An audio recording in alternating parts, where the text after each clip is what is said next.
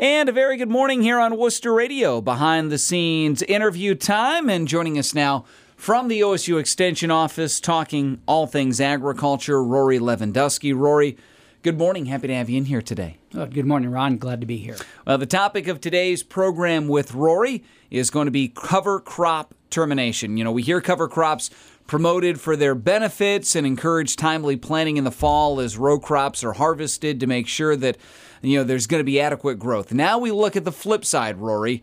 What are the management issues regarding cover crop termination as we get into spring? Yeah.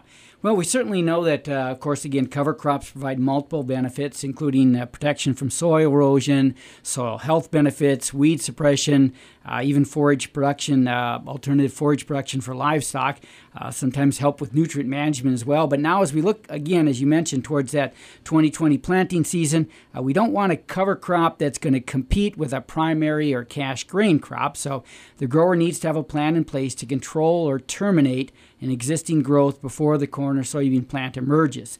So the main issues really are when that cover crop will be terminated, and then second, what method will be used to terminate that crop. Okay, Rory, well, let's look at the methods of terminating a cover crop. What are the options for somebody out there when they go to do this? Yeah, and there are several options actually available. So the easiest method would have had to been done kind of last fall, but it would be to select a cover crop species that winter kills. So you let Mother Nature do the work for you. So things like spring oats and brassica crops, turnips, radishes would be examples of that. Now for those cover crops that then overwinter and growers have to deal with that this spring, there are both mechanical and chemical options to terminate the crop. Well, can you give us some examples of mechanical termination first? What kind of tools or equipment are required, and what are the advantages, and I guess if there are disadvantages when you're talking about mechanical termination? Sure. Well, the most common ways of terminating a crop mechanically would be tillage, mowing, or crimping. In general, tillage is going to require the most horsepower. It can be effective as a termination method when that cover crop is young and in a vegetative stage. Because at that growth stage, the plant material, when it's turned under, it's going to break down quickly. It's going to add nutrients that are readily available to the emerging and growing corn or soybean crop.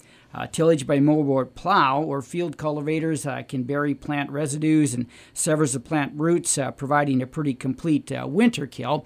Of course, the disadvantages, really all the soil you're turning over, you're getting back into high erosion potential with those tools. Vertical tillage tools are less effective. They can require multiple passes to get good incorporation as well as plant kill. Some folks have looked at strip tillage tools. They can be used to both kill and incorporate plant residues to match planter width, so you still have some residue cover then in between those row widths. The disadvantage of tillage in general, though, is that tillage oftentimes can really undo a lot of the benefits provided by cover crops, particularly when we're talking about soil health and organic matter, some of those in particular. And additionally, if tillage is performed on tall, stemmy plants that have a high fiber content, so those more mature plants, it's really more difficult to incorporate that plant material into the soil. And when it does get incorporated, it can actually tie up nitrogen, take it away from the growing cash crop plants for a short period of time as it breaks down. Rory, what about mowing and crimping as termination methods? Are there management tips that can help those two practices, to be successful on a consistent basis? Yeah, the key to both those practices is really to let the cover crop get more mature before mowing or crimping. So kind of just the opposite maybe of what we're looking at in a tillage situation. The crop does need to get into that reproductive growth stage. Typically we think about early flower in the case of something like hairy vetch, and for cereal grain crops, mowing or crimping after heading.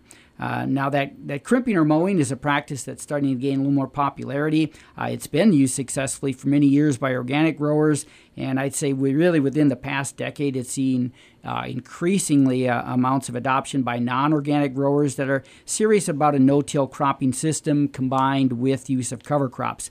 Now the key to successful termination by rolling or crimping is the crop again has to be in that reproductive growth stage. So late flowering in the case of vetch, and we want usually about pollen, at least that pollen shed stage with cereal rye and other small grains.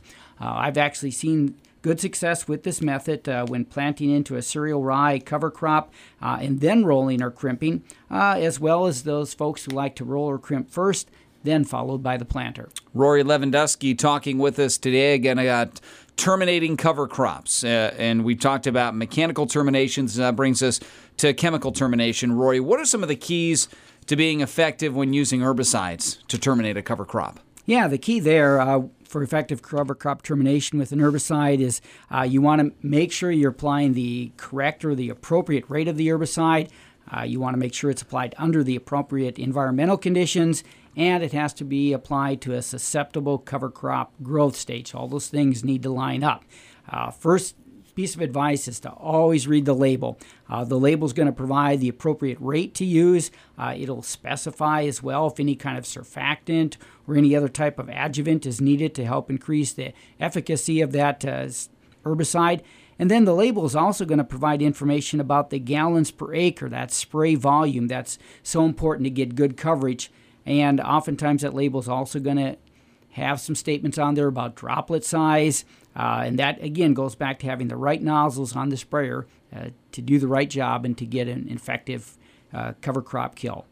Rory, some examples or any more specific information, I guess, regarding environmental conditions that are conducive to cover crop termination with an herbicide? Is there, a window of temperature-wise, what are you looking for if you want to do that? Yeah, that's a good point, Ron. So most of the herbicides used for cover crop termination are non-selective and systemic. They have to move through that plant system. So an example of that would be glyphosate. So, think Roundup. Those types of chemicals work best when they're applied to actively growing plants, typically on warm, sunny days. The higher metabolic rate of plants in those types of days allows that chemical to get translocated or moved within the plant more rapidly. So ideally, application would be made after several days where we have daytime temperatures in at least the high 50s and nighttime temperatures that stay above that 40-degree Fahrenheit range. How does the cover crop stage of growth affect herbicide effectiveness? Do recommendations vary across cover crop species, or is it kind of an umbrella across the board thing? Yeah, it does. There is some variance there. So again, good point here. So in general, we can say, though, cover crops, like a lot of our weed species, are going to be most effectively controlled with herbicides at younger, smaller growth stages. Often large plants or plants that are entering reproductive growth stage, as evidenced by either bolting, shooting up that seed stalk, or already beginning to produce seeds, jointing or stem elongation in the case of grasses. Those types of plants tend to be harder to control with an herbicide application. Those larger reproductive growth stages, oftentimes, if you are going to try to control them with an herbicide, they're going to require sometimes the maximum rates of herbicides that are allowed on the label. You oftentimes also have to think about an increased spray volume to get good termination. Now, however, species actually do differ in their susceptibility to herbicides and in the ease of kill. A couple of examples here. Cereal rye, it's a small grain species used in quite a few acres of cover crop.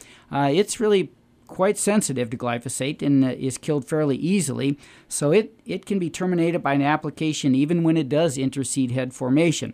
Now, on the other hand, annual ryegrass, another plant used for cover crops, has a reputation for being tough to terminate with herbicides. Successful termination of annual ryegrass often requires that full or maximum labeled rate of glyphosate. It has to be applied at a vegetative growth stage before the first node or joint develops, and it has to be applied under environmental conditions that assure that that plant is actively growing. So, again, plants do differ in the way you have to look at this. Rory, you mentioned earlier, typically you want those sunny, warm days, but are there herbicide options to terminate cover crops when growing or environmental conditions are not favorable? Say we don't get those warm, sunny days, what do you do then? Right, and we know that's certainly possible. We've struggled with that in several springs. So if we do get a cool spring without those favorable, warm, sunny days, then we look at non-selective herbicides. They're typically contact types of herbicides such as paraquat or glufosinate, they can be used. Often those chemicals require the addition of other herbicides in the tank mix to increase effectiveness. And both of those herbicides that I mentioned, paraquat and glufosinate, require good coverage. So think higher spray volumes in order to get good termination. Well, plenty of good information, Rory, this morning. But if anybody wants to find out more details about cover crop termination, how can they do that? Yeah, well, there was an excellent article on cover crop termination in an OSU corn newsletter in early March that provides a lot more details and specific recommendations by cover crop species. Contact me at the Wayne County Extension Office at 330-264-8722. I'd be glad to either send the link to that article or provide a hard copy. Rory Lewandowski from the OSU Extension Office, talking agriculture, talking cover crop termination with us here this morning. Rory, as always, appreciate the time. Thank you, Ron. More on the way. Hope you'll stay tuned. We'll check in with your 5-day forecast up next.